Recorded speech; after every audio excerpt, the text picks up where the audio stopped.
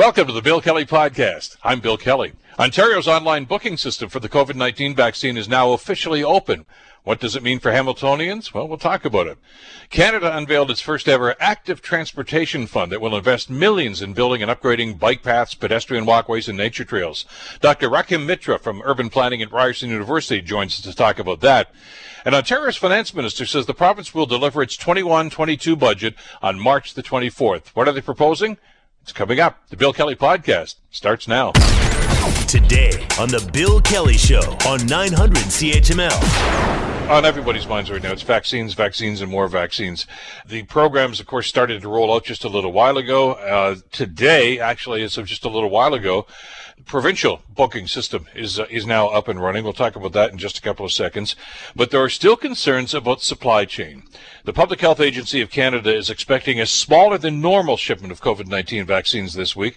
Fewer than 445,000 doses of Pfizer shots are scheduled for delivery over the next 7 days or so.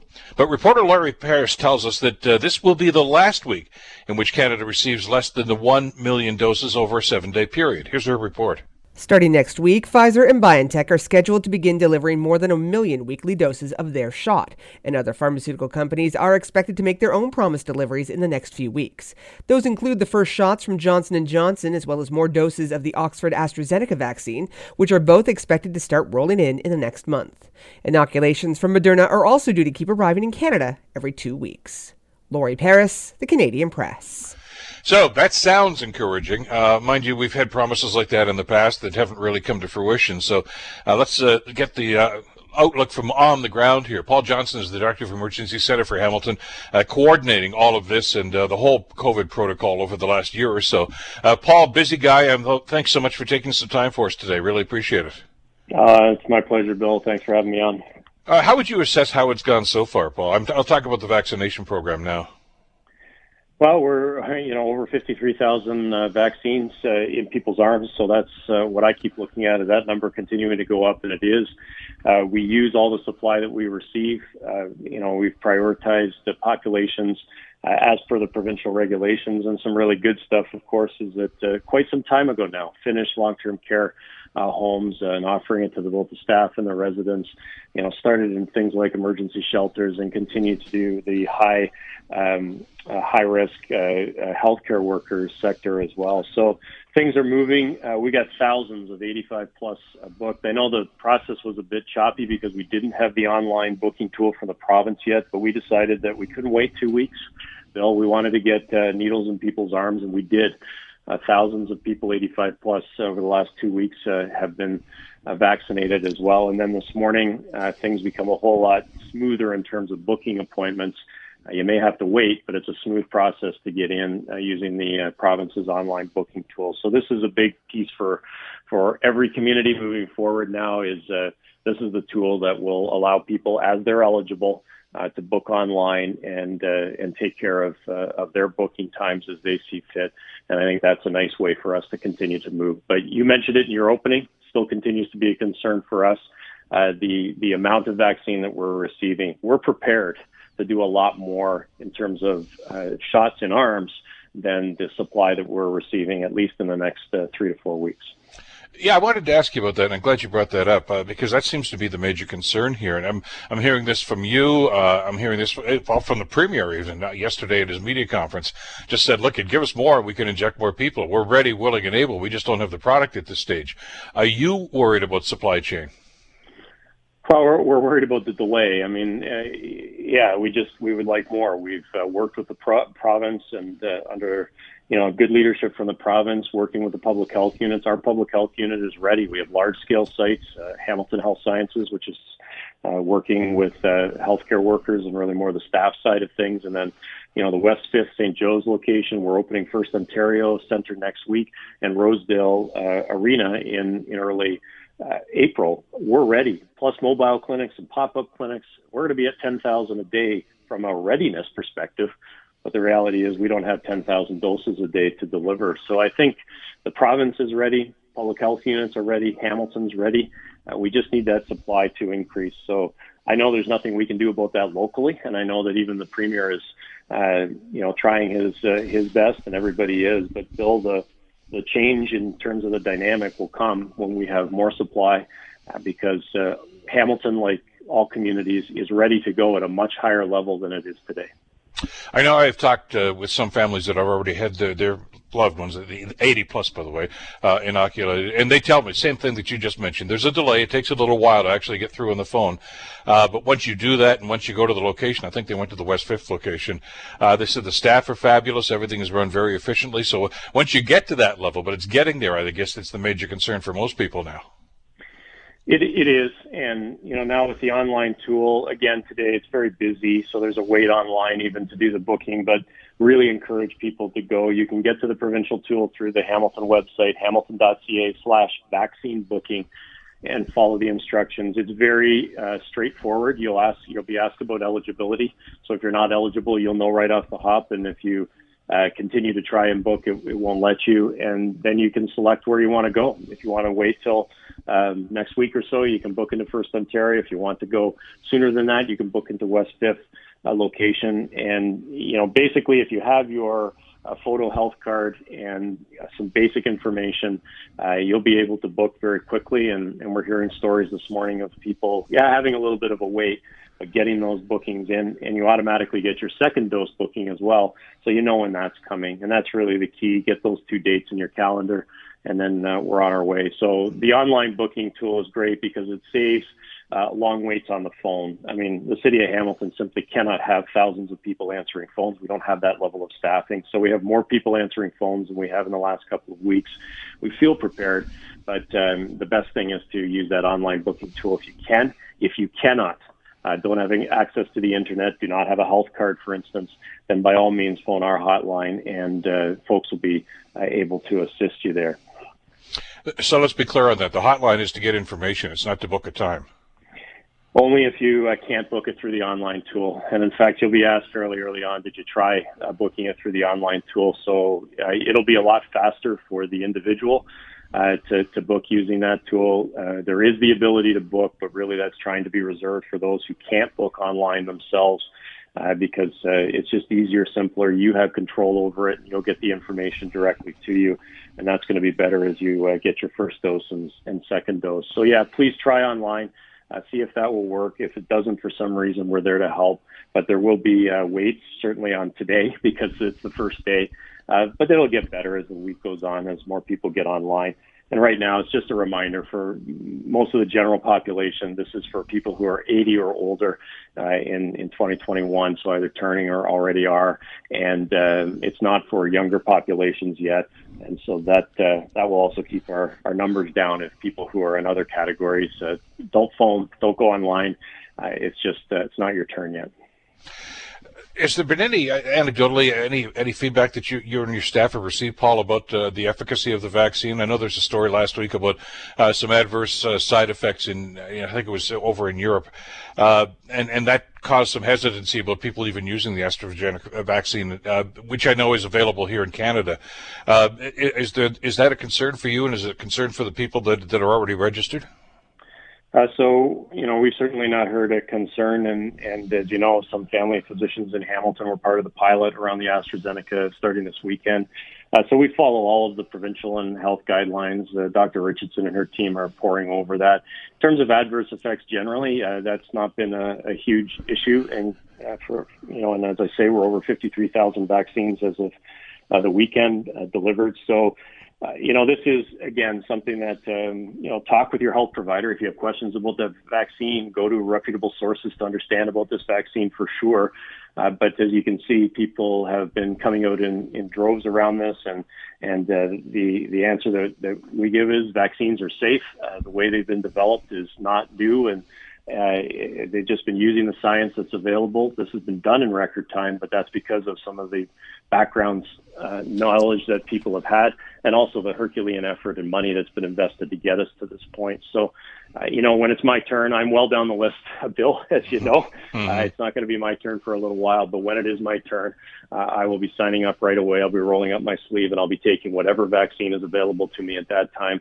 And so I would encourage others to do what you need to do to get yourself to a place where this is the way out. this pandemic, Bill. There isn't another pathway that will allow us to be here. It is about vaccination and this immunization strategy. And it's nice to be able to be looking forward to that when we get enough people vaccinated. Talk about long-term strategies here. You mentioned about the Hamilton sites and First Ontario Centre and, of course, West Fifth. Characteristic of they're mass injection sites. Everybody's going to go there and line up. There are different variations, as you know, Paul, in different parts of the province. In Toronto and a couple of other municipalities, they've already started the injections and the vaccines in pharmacies. And as you mentioned here in Hamilton, we're part of the pilot project where some doctors are actually starting to do this. Is the city ready for that? Is that part of the plan? Have you talked to the pharmaceutical industry and the pharmacies and others to say, okay, now it's your turn, as long as the supply is there? I mean, this is everything we're talking about here is dependent upon whether or not you're going to get enough vaccines to be able to do this. But the long-term plan, I would think, is to be able to disseminate these vaccines in that fashion, whether it's through a pharmacy, like a flu shot, like a pharmacy or a doctor's office or whatever.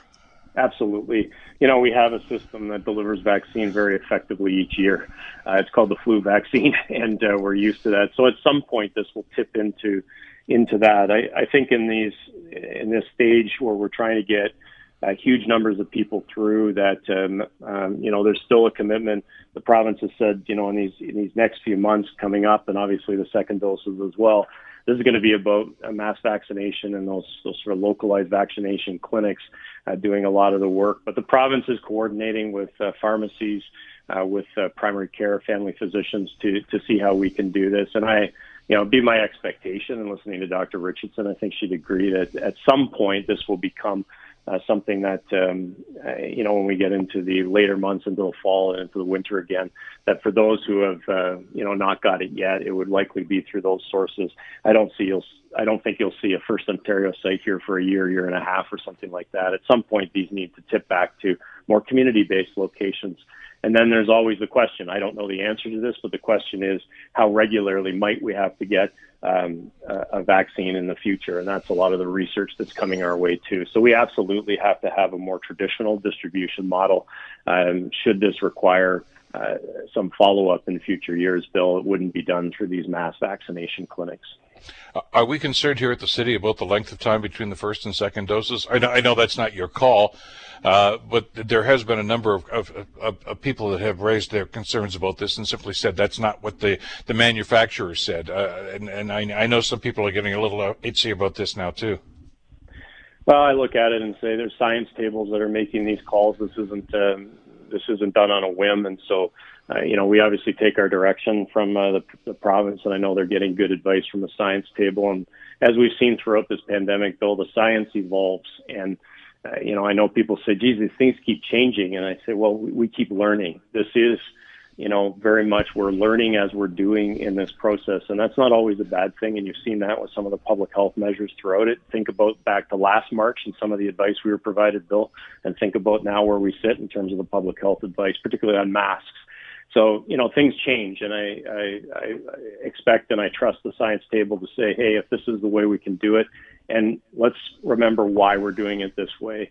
The clear message is there is good efficacy from a single dose of this vaccine, and this will allow more first doses to get into the arms of Hamiltonians, in our case, and Ontarians. So that's the reason that it's happening. If we had all the supply, maybe it'd be a different story, Bill, but we want to make sure people get that coverage, which seems to be quite good from even that first dose. Is there a concern here about the number? Well, I'm sure there is a concern about the number of new variants. I know that Hamilton was already singled out as an area in the province where the medical officer of health even was saying that there's a concern about some of these. This seems to me, Paul, like a race against the clock. The variants that are coming out and the number of those, at the same time the vaccination program. Obviously, you'd like to see the vaccination program exceed that so that more and more people can be protected, but we're certainly not there yet. How concerned are you about those numbers? Those just two battling factions. Well, very concerned. If you look at our case numbers, we're really doing two things right now. I mean, we're at a weekly rate of new cases per 100,000 now of 73. And when we came out of that stay-at-home order, it was, in the high 30s. So we've seen a steady increase in the number of cases. There are a number of of cases that are linked to variants, either suspected and then they become confirmed by the lab. So very concerning. Lots of outbreaks that still are going on. So, this is not a moment where it's just, okay, let's get through this vaccine program, but everything else is going pretty well. There's still a great concern about the general pandemic of coronavirus because we just don't have enough people vaccinated yet. So it's you wake up every day with two things on your mind, dealing with the crises of the moment in terms of all of these cases and the outbreaks that we see, as well as making sure that our vaccine operation is running smoothly so that we can ultimately get to that point where those numbers will come down for good. Like we're seeing in long-term care, right? They're the test case for how this is working, and you're seeing a slowing in terms of deaths, in terms of outbreaks in long-term care and the size and scope of those outbreaks. And that's wonderful because, of course, those are the most vulnerable in terms of serious illness and death. But it's also a bit of a harbinger of things to come, I think, for the rest of the population. So let's just get on with it. Bill, if I could manufacture Pfizer or Moderna in my basement, I'd be doing it right now so we could get some more doses out there. Let me know if that happens, would you? Yeah. Paul, always a pleasure. Stay away from the basement vaccines, Bill. That would be my other message. Exactly. No, well, and no, I know we're out of time, but I mean, that's, I know a little jocularity here, but at the same time, there are people that are getting scammed right now that, hey, you can jump the queue for only $100 or whatever like that. The vaccine is free. Don't get scammed. And there's a lot of that stuff going on right now. So be wary about that sort of thing and just call the numbers that Paul's just talked about and you'll get your turn eventually. Absolutely. Paul, thanks so much for this as always. We'll stay in touch as this rolls out over the next little while. You bet. Thanks, Bill. Paul Johnson, Director of Emergency Center for the City of Hamilton and the vaccine program and the COVID-19, of course, protocol that's going on. You're listening to the Bill Kelly Show podcast on 900 CHML. Big news from the federal government. If you're into urban planning and livable communities, which I like to think most of us are, the Infrastructure Minister, Catherine McKenna, says that for the first time, Canada is to have a pool of money dedicated specifically to active transportation. McKenna says the National Active Transportation Fund is going to build and upgrade bike paths, pedestrian walkways, and bridges and nature trails. This investment will make it easier for more people to get around on foot, by bike, on scooters, wheelchairs, and e-bikes, and heck, even in Ottawa, on skis. So, it's an idea whose time has come as far as many people are concerned. I want to have a discussion about this, too, because I think it's got to be a key part of how cities are planned. And even if the cities are older cities that have existing infrastructure, there are ways to retrofit this if the will is there. Joining us to talk about this is Dr. Rathin Mitra, who is Associate Director and Professor of Undergraduate Programs with the School of Urban Planning at Ryerson University. Doctor, thank you so much for the time. Glad you could join us today. I'm very glad to be here. Urban planning, I got to tell you, some years ago it was almost an oxymoron. People just, build it. And we had a car culture. It was just build more roads, build more stuff. Are we smarter now about what we're doing, Doctor, when we're planning communities? Mm-hmm. I think we're getting much better. Generally the cities have become much progressive. Cities like Hamilton, they're thinking more progressively about sustainable and healthy ways to move people. So it's a good time to study urban planning, be an urban planner, and talk about this topic. Well, you're right. I mean, I talked about this extensively, of course, as, for instance, bike paths were being introduced here in the city of Hamilton. And there was a great deal of pushback. I know there was in Toronto, too, because people want to get from point A to point B as quickly as possible in their cars. And there was always a pushback to say, well, look, the roads are for cars. And I'd like to think that we've evolved now to understand that the roads are for everybody that wants to get around.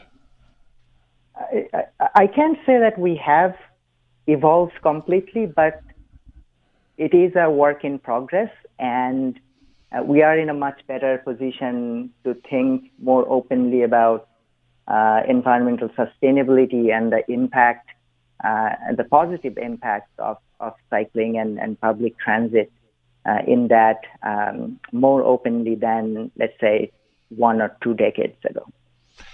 Yeah, I know the Hamilton situation, of course, there was always this, you're cutting off a lane of traffic, and I only saw 1 or 2 bikes on there, so it's not worth the time and the energy to do this. But the attitude seems to be, though, Doctor, if you build it, they will come. In other words, cyclists will use it, but you've got to build the infrastructure first. Exactly. You're absolutely right. And I mean, I would like to argue that there is a significant demand for cycling and walking in urban centers across Canada. And we have seen the number of cyclists growing even where there is no infrastructure. I mean, we all know that compared to the demand, our infrastructure has fallen behind over the past decades. But what's encouraging is that we have seen the number of cyclists grow regardless of whether we have cycling infrastructure or not. Now, in this context, building cycling infrastructure will have two benefits. One is that it makes these streets much safer for cyclists as well as non-cyclists. And then, as you said, I mean, if we build infrastructure, more and more people who want to cycle, but they're just afraid to take that first step, they'd be more encouraged to take on bicycling. So it benefits everyone, basically. And that fear could well be born out of public safety or lack of public safety. I mean, it wasn't too many years ago that the idea of a bike path or a bike lane was simply just paint a white line on the, about 18 inches away from the sidewalk and say, there's your bike path. And people were scared out of their wits because, I mean, the cars and trucks and buses are coming right up behind you. There's no protection just in case. And an awful lot of people said would love to do it, but I don't feel safe in an urban environment doing this. And so we've seen cities that have taken the initiative to try to build that infrastructure. And it's not just painting a line. It's putting barriers up. There's a number of different ways you can do that so that the cyclist feels safe as well. That's absolutely correct. Most of the people who want to bike are afraid to do so just because they don't like the idea of biking on a street with cars that are going at 40, 50 kilometers speed. So in the places where we have built separated bike lanes, I mean, take the Cannon Street example in Hamilton. Mm-hmm. It was built in 2015, 2016, and we did a survey in 2019. It seems like, about 9 to 10% of the people who live close to that street, they're saying that they're biking more on that street compared to only about 3 or 4 years ago. So 10% of all people, which is a large number. So, which kind of goes back to the point that you mentioned before, that in the right places, when we build the facilities that are safer, they have significant implications in bringing more and more people onto the street using their bikes, and that benefits everyone. I mean, we hear complaints about bike lanes, slow down traffic and whatnot, but all these people who are, now using bikes instead of, let's say, a private vehicle, that should, theoretically speaking, improve conditions for everyone, both in terms of safety and speed and whatnot. And there are innovative ways to do this. I mean, different municipalities, of course, as you know, Doctor, have done it different ways. I know you've studied this extensively. In Vancouver, and I guess even some other cities around here in Ontario, too. I mean, you could put planters up as the barrier and make it look very attractive and actually improve the streetscape with those sorts of things. There was a very innovative project here in Hamilton that I know you're aware of that actually got a lot of pushback, and that was to move the parking on Charlton Street over one lane so that the lane right beside the curb was going to be the bike lane, and then there was parking, and people were just outraged by this. Said, this is ridiculous. I mean, I heard people every day, Doctor, called and said, "How can you do this? You're slowing traffic down. It looks dumb." You get used to it, and it's something that's going on in other cities too. It's just a matter of let's see how we can accommodate both situations here. Yes, and I mean, I think it's less about necessarily inconvenience than it's more about the idea of roads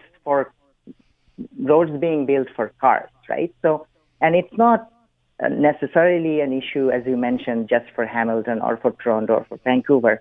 I mean, generally in North American cities, whenever there's a transportation infrastructure that's being built that compromises space for automobiles. It's been there's always been a big pushback, which is why it's incredibly difficult to implement active transportation infrastructure using municipal funds within our current, particularly Ontario's political environment, which is why this fund by the federal government is very exciting. As someone who has studied this topic for a while, I'm really encouraged by this announcement. There's another element to this too, and I guess this ties right into the idea about the bike paths and nature trails. I mean, as you know, here in Hamilton, we're blessed with so many different conservation authorities and fabulous nature trails. But oftentimes, those paths are broken up by, roads, highways in some cases, and building pedestrian walkways or bike walkways over top of those things. We've got a few examples of that in Hamilton. I know they're trying to do this in Ottawa and a couple of other cities as well. It's really, I guess, enhancing that participation and getting out of the car and going for a walk or going for a bike ride, as opposed and say, well, that's just as far as I can go because there's a barrier here. There doesn't have to be a barrier there. And I understand from what Minister McKenna was saying, that's one of the stated goals here, is to try to and lengthen those things and eliminate those barriers or cross over those barriers. Yes, you're absolutely right. I mean, and you know, one of the key reasons why in cities across North America, many people do not bike or walk is what you've just said. I mean, there's a lack of uninterrupted facilities for pedestrians and cyclists. I mean, we did a study a few years back where we looked at the possibility of bicycling to GO transit stations, for example. And the majority of the people who we surveyed and who lived quite close to the stations would not bike because they had to cross like major streets and highways and whatnot without any bicycling infrastructure, which became like a major barrier for them to even start thinking about biking. So yes, uninterrupted infrastructure is a key. And like I said, there's a lot of people in our societies, particularly in urban centers, who want to bike, but they're just not confident that we have the right infrastructure for them to safely do so.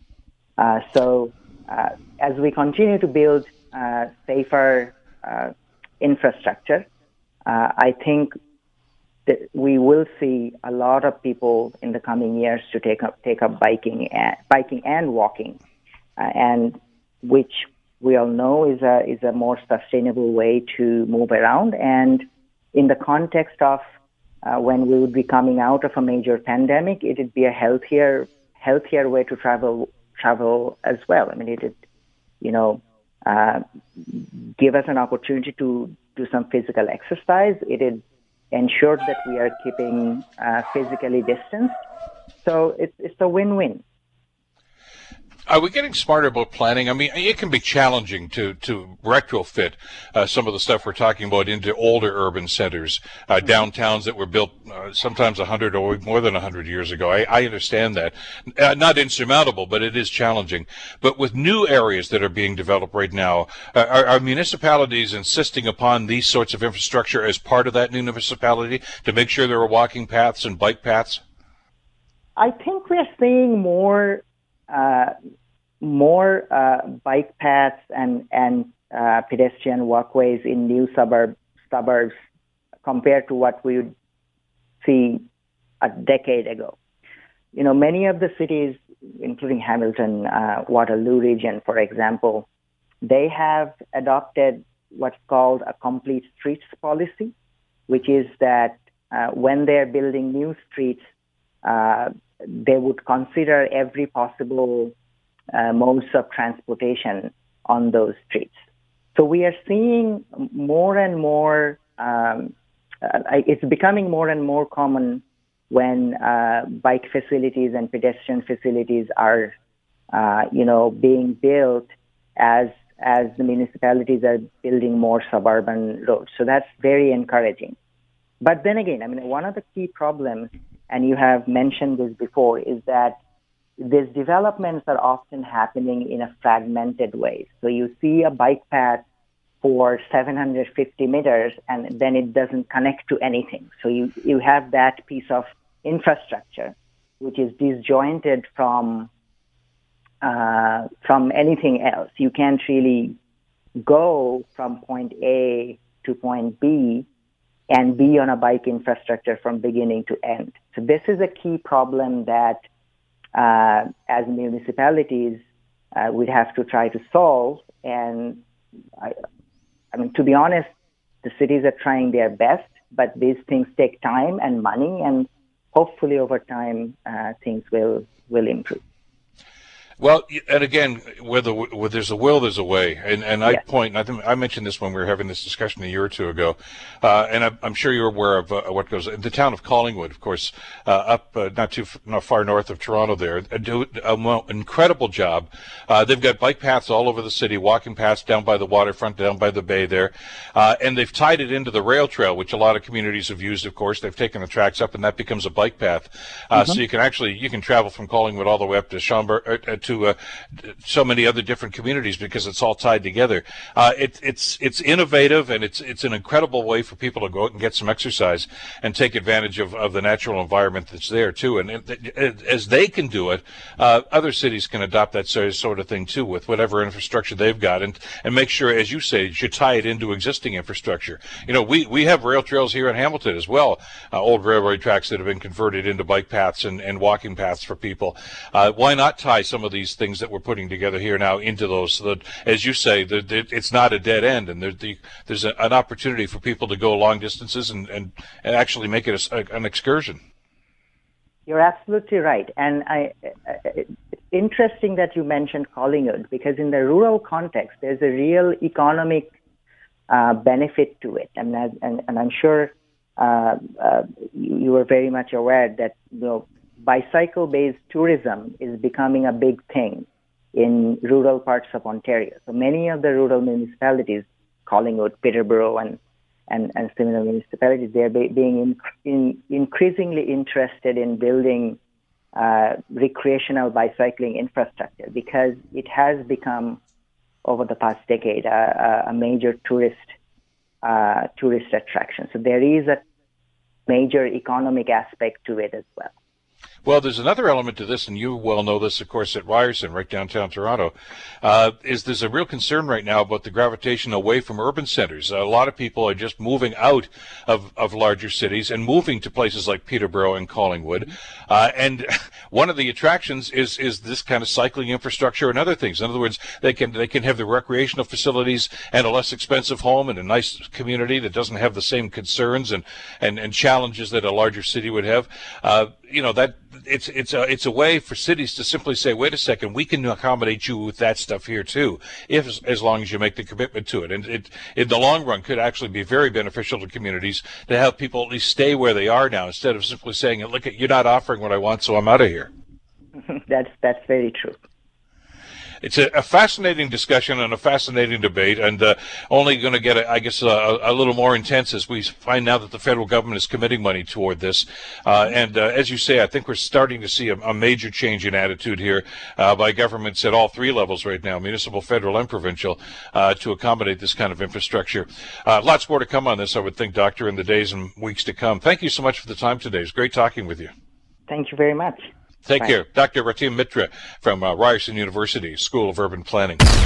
You're listening to the Bill Kelly Show podcast on 900 CHML. Ontario's finance minister says the province will deliver its 21-22 budget on March the 24th, a little more than a week from now. Peter Bethlenfalvy says the spending plan will be the province's second of the pandemic, and it's intended to help with Ontario's economic recovery. Our government's second pandemic budget will focus on protecting people's health, and we will have a plan, we'll continue to have a plan, and we'll follow up in every respect to a plan to defeat COVID-19. So what's it going to look like? What kind of an impact is it going to have? Well, to answer some of those questions and to give us some ideas, please do welcome back to the program Stan Cho. Stan is the MPP for Willowdale, also the parliamentary assistant to the Minister of Finance, who we just heard from. Stan, great to have you back on the show. Thanks so much for the time today. Great to be back. Thanks for having me, Bill. To suggest that there are going to be some major challenges here, I guess, is a massive understatement. We're talking about deficits here. We're talking about the amount of government spending. But at the same time, with an eye towards maybe the light at the end of the tunnel that we've been talking about for the last year or so. How do you put all those things together and try to come up with a financial plan? Yeah, thanks, Bill. And I think you hit it on the head of the nail. There is light at the end of the tunnel. We're not through this difficult time yet, so the time for spending and investing in health and protection measures for Ontarians that's very much the priority of this budget. But it is crucial to start looking around the corner at the economic recovery piece. We mentioned last time I was on your show that this isn't going to be Ontario versus Quebec or Pennsylvania. This is going to be Ontario versus the world. And so the light, although we can see it at the end of the tunnel, we have to be prepared for what is outside when we get there. And that means competition against the world, for laying that foundation now for success for our small businesses, for our manufacturing, for our parents. And that's going to be the focus of this budget. It's interesting as you look at some of the numbers, and I know you guys have been going over these for the last couple of weeks too, Stan. We know that this has had a huge negative impact on the economy with the pandemic. The lockdowns have been problematic, necessary probably, but problematic nonetheless. That's another debate that we don't need to have today. But when you look at this and then you look at some of the economic numbers, and they really are telling two different stories. We hear about job losses and people in very dire circumstances. And then there's the stories about economic recovery, about new jobs that are being created, about some companies that are actually expanding. It's really contrasting when you look at the impact that this has had on various elements of the society and various elements of the community and of the economy right now. How do you try to serve both of those masters? That's a great question, Bill, and it's something that we're talking about the entire pandemic in our government to make sure that we are prepared for this sort of new reality, and the fact that even the private sector out there has a lot of uncertainty when it comes to the economic recovery piece. There are those that believe that the path to financial stability and economic sort of success is austerity measures.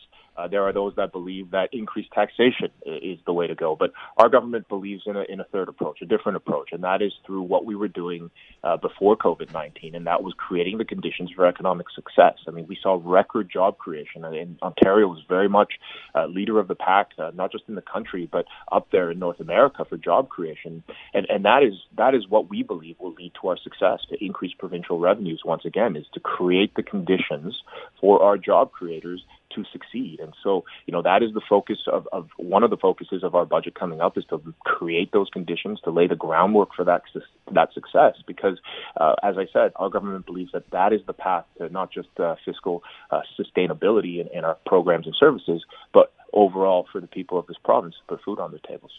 When you look at the job losses and you look at the number of businesses that has yet to open their doors, or at least open them on a limited basis, it's challenging to say the least. But when you're in a situation like that, and where all of a sudden we get to that light at the end of the tunnel, and okay, we can do this now. Okay, we're going to open up. We're going to let people go shopping. We're not limiting the number of people that go into the stores like it was back in the day. How much of that kind of activity, Stan, is going to, in and of itself, raise us out of the doldrums that we're in now, the economic doldrums? In other words, it's almost like a self-recovery. We're finally allowed to go back to the winter stores and to here and to the Bay and to the malls, and we're going to spend our money because we've got more money, a lot of us do anyway, than we did a year ago. Do you factor that in as part of the economic recovery? Because every economist I've talked to says that's surely to happen. Yeah, Bill, and I look forward to that too. Geez, it feels like the last time I went to a Leaf game was a decade ago, and got to have a beer at the bar with my friends. I think we all miss that. And I think there is a real appetite for us to return to that normal. But we have to make sure that we do that in the right way. And, of course, vaccines are a big part of that. But we also have to remember the economy is not going to flip a switch for everyone. And while many will sort of transition very nicely back into normal life, we have to remember this pandemic has hit women, minorities, young people especially hard. So, even though we're not there yet and we have to continue to sort of follow our health advice, we also have to understand in government that we're going to have to lay additional pieces, those foundations for success, because not everyone was hurt by COVID-19 equally. And so while we're going to make sure that job creators have the conditions to succeed, we're also going to focus on how we help women, how we help our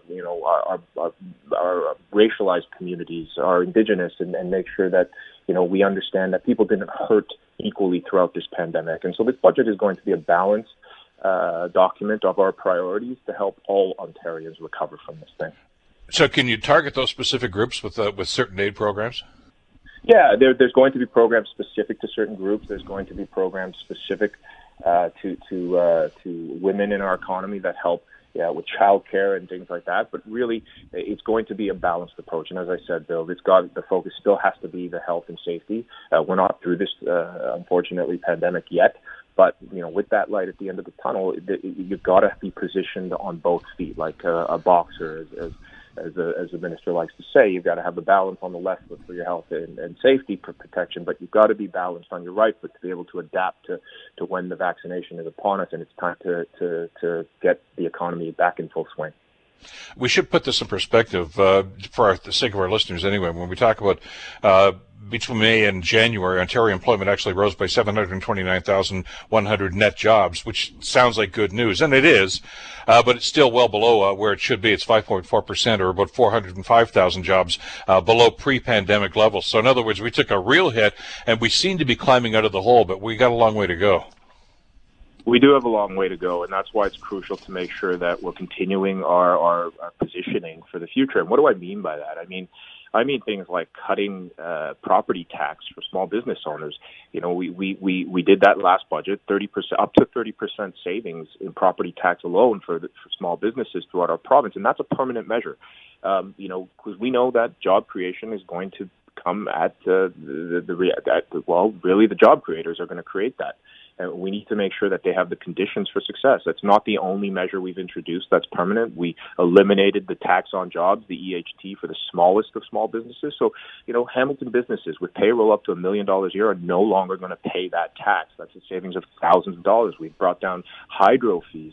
We're laying a series of support measures to help with additional fixed costs, whether that be utilities. These are the types of measures, Bill, that we need to say, we get it. I mean, I come from the small business world. People don't care. There's one taxpayer out there, and a bill is a bill, whether that's your hydro bill, your property tax bill, your EHT, and that's money that you can be putting towards creating additional jobs. And that's exactly what we're focused on, is making sure the burden on job creators is reduced. We're confident that the jobs are going to come back to Ontario, and we're going to position our manufacturing and our mom and pop shops to be in the position to take on the world and win. When governments get it right, I mean, I've been critical. I think you and I talked last time you were with us about one of the programs you guys offered, which was some of the subsidy programs and loan programs. And I said, in the short term, that's great, but all it's really doing is increasing the debt for small business. And as a small business person, you know exactly what I was talking about. And to your credit, your government did make a correction there, and you've turned that program into a grants program now. With $1.4 billion was allowed for small businesses, and I know an awful lot of people in this area took up that program as well. That's the sort of relief, and I know it may run contrary to what a lot of economists are thinking about, and those who consider themselves to be quote unquote fiscally responsible. But programs like that are out of the norm may be necessary for the short term to try to get people back on their feet. I could agree with you more, Bill. I mean, I consider myself a fiscally responsible guy. I learned the lesson of saving for a rainy day in my parents' little convenience store in Rexdale when I was 9 years old, because my store was busy. I asked for a toy, and my parents said no, that now's the time to save. And I'm glad that our government did that. Save for a rainy day in our first 2.5 years. That's why we're able to spend on the programs and services we need. And that small business grant program is just one example of that. And I'm glad to hear that small businesses have found this helpful to weather the storm that is COVID-19. And we actually created that program in consultation with the small business community, who said, look, the loan programs are great, but, I need a grant right now to get through this thing. It's a grant of up to $20,000. And whether that goes to PPE, whether that goes to keeping payroll, I know that from a small business background, my dad had to second mortgage his house to keep the doors open. So anything and everything helps at this time. Now is still the time to spend. We are still in the middle of this pandemic. But as I said, there will be a time when we are through this, where record job creation is going to lead us back to that path of sustainability and prosperity for all of us. Stan, when we get to that point where things start to reopen again, and it's slowly but surely happening, and hopefully that trend continues, of course, not all the doors are going to reopen. We know that to be a fact, and that's one of the tragedies of the pandemic. And those people aren't going to be employed. What do you do for those people, the ones that are left behind? It's such an important question, Bill, because you're right. I mean, the sad reality is there will be those, job creators who won't be able to weather this storm. And now we've done our best to keep those numbers at a minimum. But when we're out of this thing and through the tunnel and life is back to normal, we've provided a series of measures to make sure that those who are out of work are able to retool. And so we've made huge investments into the skilled trades. Minister of Education has allowed for the de-streaming in schools, which means more people can get into the trades. We've also allowed for micro-credentialing, which is, poured $180 million into to be able to allow people to retool for the jobs that are out there. And so if you've lost your job at because you were in tourism, which was hit very hard, for example, you could get a micro-credential at your local school, your community college, to be able to operate a piece of machinery. We're building a new economy here. We're reskilling, we're retraining, we're looking towards the jobs of the future, and that is coming in conjunction and consultation with the private sector, who we know is going to be pivotal in leading us to that new reality. So, Bill, very short answer is we know things are going to change, but we're listening to the experts to make that our government is in step, able to change and adapt and evolve as necessary at the pace of the real world. Well, our listeners will remember it was just a week or so ago, actually, Stan. We just did a show with Mohawk College about the skilled trades and the partnership programs that they developed, with the help, by the way, of the provincial government and federal government, funding from both sources, to try to do this. Because there are people that are going to have to find a new skill, a new trade, or to enhance the ones that they've got, to try to find different employment like that. And the programs that the community colleges have developed have been instrumental in actually doing that, because you get a hands-on approach with whatever that trade might be, and which is really kind of a pathway right into another job. You're absolutely right, Bill, and it's not just Mohawk. I before the pandemic, or when numbers were low, I was touring pre-budget for the last budget. I was in, same thing going on at Fleming. Same thing outside of Canada. Same thing outside in North Bay. There's also all sorts of great things happening, because I think colleges and businesses understand that we have to focus on jobs all across Ontario, because it's not just the GTA. They're out there. There is a new reality of economy, and part of that is also investing in broadband infrastructure, because many of these businesses, and Toronto has had sort of an exodus throughout this pandemic. Broadband is crucial to every business out there, even whether that's agriculture, whether that's tourism, culture. And so we need to invest into the broadband infrastructure as well as into retooling individuals out there for the jobs. But I'm glad to hear that there's great things happening at Mohawk. It's happening across our province. And this is why I'm very optimistic, Bill. It's, Ontarians have some of the smartest people on the planet, and some of the most creative and hardest working. And I am confident that we are going to be a real powerhouse when it comes to economic development, not just in Canada, but in North America. And so our government just needs to make sure we create the conditions for the greatest people on the planet to succeed and get out of their way. To that point, though, the numbers don't lie here. The government allocated about $87 million less on capital funding for colleges and universities, and $475 million less for post-secondary operating grants and student aid, which is somewhat problematic. I mean, if they have less money, they can offer less services. Is the government going to reassess that situation? This pandemic has hit whether that's students, it's small businesses, it's hit us all hard. And so there's been additional supports, whether that was from federal governments, from our government. And so, you'll see traditional funding buckets sort of ebb and flow. But that's because there's been unprecedented collaboration between all levels of government. And so, we take social services, for example. You'll see an ebb and flow in some of the funding traditional buckets because the CERB program had higher uptake. And so more people were going to that. And so you'll see a bit of a reduction in the bucket for social services here in Ontario. But, that's very much just a product of this crazy time that we're all living through. And so we understand that the importance of making investments into post-secondary education. That's why we've frozen tuition fees against. We're moving towards more KPIs, performance-based funding incentives for post-secondary educations institutions. And so we need to see where the pieces land on this before we understand exactly what the fiscal picture is going to look like. The point is, though, as the Premier has said, whatever it takes to make sure that we get through this thing, students, seniors, all of us, he's going to make sure that the funding is there. Stan, we're going to have to leave it there for now. We're tight on time. I'm sure we'll pick this conversation up again a day or two after the budget is finally released and we see some of the hard and fast numbers. Thanks, as always, for the time today. Greatly appreciated. Bill, thanks so much for having me. Looking forward to seeing you soon. Stan Cho, of course, MPP for Willowdale, and, of course, Parliamentary Assistant to the Minister of Finance. Budget coming down on March the 24th. The Bill Kelly Show, weekdays from 9 to noon on 900 CHML. The Bill Kelly Podcast is available on Apple Podcast, Google Podcast, or wherever you get your podcasts from. You can also listen to The Bill Kelly Show weekdays from 9 till noon on 900 CHML. I'm Bill Kelly. Thanks again for listening. And don't forget to subscribe to the podcast. It's free, so you never miss an episode. And make sure that you rate and review. For most of us, crime is something we see on the news. We never think it could happen to us until it does. Loved ones are gone, and for the survivors, the scars will never heal. I'm Nancy Hixt, a senior crime reporter for Global News. And on this season of Crime Beat, I'll take you inside some of the most serious crime stories I've covered. Season 6 of Crime Beat is available now on Spotify, Apple Podcasts, Amazon Music, and all podcast platforms.